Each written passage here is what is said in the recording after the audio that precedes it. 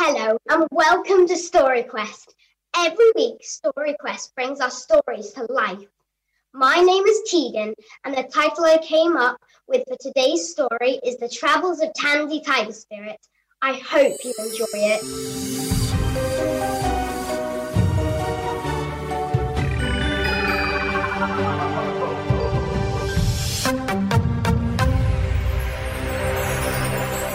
Princess Tansy Tiger Spirit was known through the River Mist realms as being the fiercest warrior of them all. She had single-handedly seen off an invasion from the trolls from the Om Peninsula, won a joust with Lord Wymark the Insane, and evicted a very stubborn dragon from the High Council canteen, and that was all before lunchtime. She was loved by the people, and they would lavish her in jewels and bouquets and chocolates to show their gratitude, which they had to do quite a lot. The realm did seem to have an awful lot of bad luck when it came to things like that, and there was a good reason. It was all to do with a certain spirit. Salem was the spirit of bad things. This ranged from stubbing your toe to facing an invasion of mountain trolls. Anything that ruined your day or raised a kingdom, Salem was behind. How could he get away with this, you might ask? Surely the other spirits would have a word. After all, if everyone is miserable all the time, the folk of the kingdom might stop believing in spirits entirely. And then where would they be? He saw things this way. If nothing bad ever happens, then how can you feel excited about things being good? If it's been raining for a week, then it's all the nicer when the sun comes out, isn't it? Now, I suppose you and I can sort of see the sense in this, but Salem basically just got a bit carried away, and as a result, Princess Tansy Tiger Spirit was kept busy. So busy that one day, she could hardly get out of bed. Her lady-in-waiting was worried. "You need a holiday, your highness. Let the knights of the realm protect us. Take a break." "Oh, I can't take a holiday. What if we have another invasion of stealth beavers? You remember the stealth beavers, don't you?" The lady-in-waiting did remember. How could she forget? I mean, she was getting accustomed to inspecting invasions all the time, but beavers? Especially stealthy ones? She was pretty sure there was still the odd beaver lurking in the castle. She did seem to hear rustling and nibbling noises a lot. "Even still, if you don't rest, you'll make yourself poorly, and that won't serve anyone, least of all yourself," said the lady-in-waiting. Princess Tansy thought about this and decided that taking a holiday would, in fact, be an excellent idea. The Silvering Coast, that's where she would go. It was said the sea there was turquoise, and the sands were shimmering stars, and the weather was warm and balmy, and it wasn't home to anything more than a few crabs, and she thought she could probably handle a moody crab. So she excitedly packed a bag with swimming costumes, suntan creams, and all the books that she hadn't got around to reading. A triumphant crowd waved her off on her horse, Darius the Hoof. Unfortunately, after a few hours clip-clopping down the road, she heard a terrified whinny. And before she knew it, a unicorn came racing past, followed by an enormous, snarling, grisly bear. Not just any bear. This was a doom bear from the Crepuscular Cavern. They were dangerous, powerful, and extremely hungry. Now, although she was meant to be on holiday, she quickly realised that if she didn't help the unicorn would quickly be lunch for a doom bear from the Crepuscular Cavern. So, sighing, she turned and made chase. Quickly catching up with the pair, the bear was snapping at the unicorn's heels, and despite him kicking his hooves, it seemed the bear would win. Until... Swing! Princess Tansy came alongside the bear, and with a swing and a swish, the bear was no more. The unicorn bowed deeply, steaming with sweat from the pursuit. "Oh, thank you, your highness, you saved my life! But aren't you meant to be going on holiday?" "Well, technically, yes. In fact, I shall continue on my way. Safe travels, unicorn." And a bit hot and sweaty, she set off on her way once again. A few hours later, not far from the coast, she was just imagining lying in a lovely hammock drinking coconut juice when she could hear the sound of screams. And was that buzzing? It seemed to be coming from a small village just off the track. A villager ran towards her. She turned to face him. He hurriedly bowed. His face looked a little bit puffy. Roderick Staff, Your Highness? What on earth is going on? What happened to your face? Bees, Your Highness, a swarm of dung bees. They're the size of bricks. The princess sighed. Oh, light fires, as many as you can, please. I will help you. But I thought you were meant to be on holiday. Never mind that now, the princess interrupted. There's no time to lose.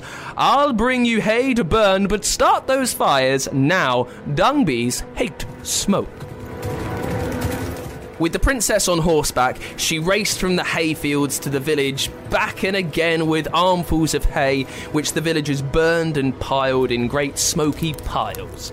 She also waved her sword around to distract the bees from the villagers, getting a few good stings herself in the process. Within a few hours, the bees had finally buzzed off, and the villagers were thankful. I'd like to say that she finally got to the Silver Iron Coast, but just as it came into sight and she felt her shoulders relax in anticipation, something caught her eye. Gnomes. A squad of nasty-looking gnomes had surrounded a small boy who didn't seem to be able to get away. She didn't like the look of this and trotted over. What's going on here? Nothing to concern you, Your Highness. This boy was just about to give me his purse of money, weren't you? Said a particularly gnarly gnome. He squinted at the boy who was cowering away. You look like a bully to me, said the princess, slowly taking her sword out of its sheath. Why don't you pick on someone your own size? This didn't make much sense, as the boy was bigger than the gnomes, and the princess even bigger, but gnomes, like most bullies, were cowards, and squeaking in horror, they ran into the distance. She pulled the boy onto her horse and took him safely home. He hugged her back and said, Thank you, 100 times thank you. He also said, wasn't she meant to be on holiday? She grimaced at this for a moment, but said nothing. Both she and her horse were exhausted. She'd be too tired to finish the journey at this rate, and was still itchy with dung bee stings. No, she said, it turns out holidays are just as much work as everything else. I'm going home. And despondent and disappointed, she turned and galloped back to the castle, where she shut herself in her chambers and refused to come out. Word got around about the holiday, or lack of holiday, and everyone felt sorry for the princess. A group of 3 decided to do something about it. The unicorn, Roderick Staff, and the little boy decided to do something about it. Together, they went to the temple of Salem and lit incense to summon the spirit himself. We beseech you to let the princess take a rest. Her holiday was quite spoiled because of all the bad things that happened on the way. A booming voice came into the air all around them. But if bad things don't happen, how can we appreciate the good things? The assembled group looked at each other. He sort of had a point. But can't you just make the bad things only a bit bad? You know, so they're mildly inconvenient, as opposed to being, I don't know, a doom bar or a dung bee or a stealth beaver. Salem chuckled. I thought the whole stealth beaver thing was quite inventive. I mean, if you're looking for the element of surprise, a killer beaver has to be up there with the most surprising things you can imagine. They were terrifying, and there was hardly a twig left on any of the trees once they'd cleaned us out, said the little boy.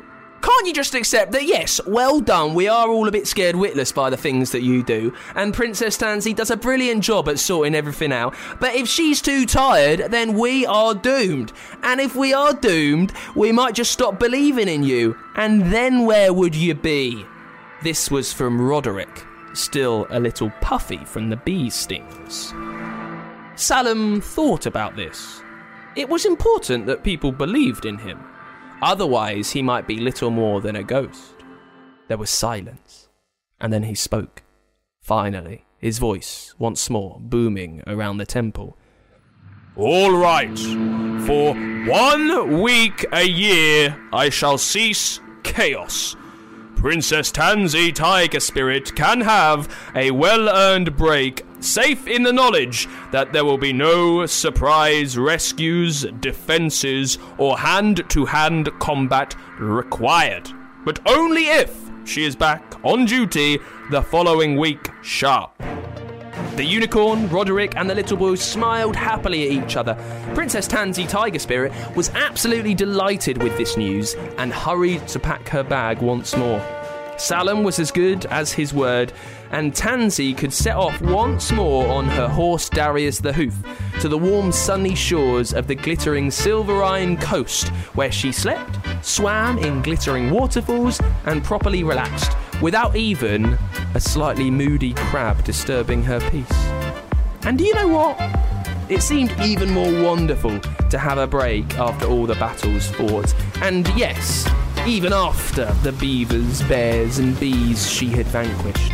So maybe Salam had a point after all.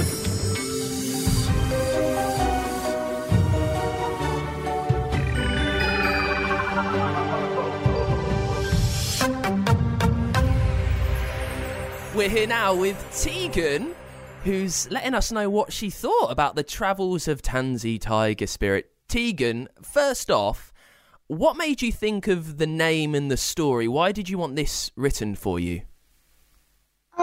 So I went to a place called Chessington World of Adventures. Have you heard of that? Yeah, love it. I didn't realise this, but we walked under a bridge, and on top of the bridge was a ginormous tiger. Wow. And it was unbelievable. And when we came back, it just popped into my head, to be honest. I was like, I've got to tell Fun Kids this. I'm so pleased that you have. And we've written a story all about it, and you've just seen it. Yeah. Let me know, what did you think? How much did you love it? It's brilliant. Out of 100, I'd give it 100. That's good. That's pretty high. What was your favourite part? I think I really liked the bit when Salam was talking to the unicorn, Roderick, and the little boy, and he was saying how much, he enjoyed it, and brilliant. Yeah, that was my favourite bit. Amazing. Do you come up with a lot of story ideas? Yeah, I do like writing stories. It is one of my favourite hobbies. Oh, brilliant. Well, I hope that can inspire you. And listen, how was my acting? How was my story reading? Brilliant, yeah. I loved it. Thank you very much. Tegan, thank you so much for sending your story to StoryQuest.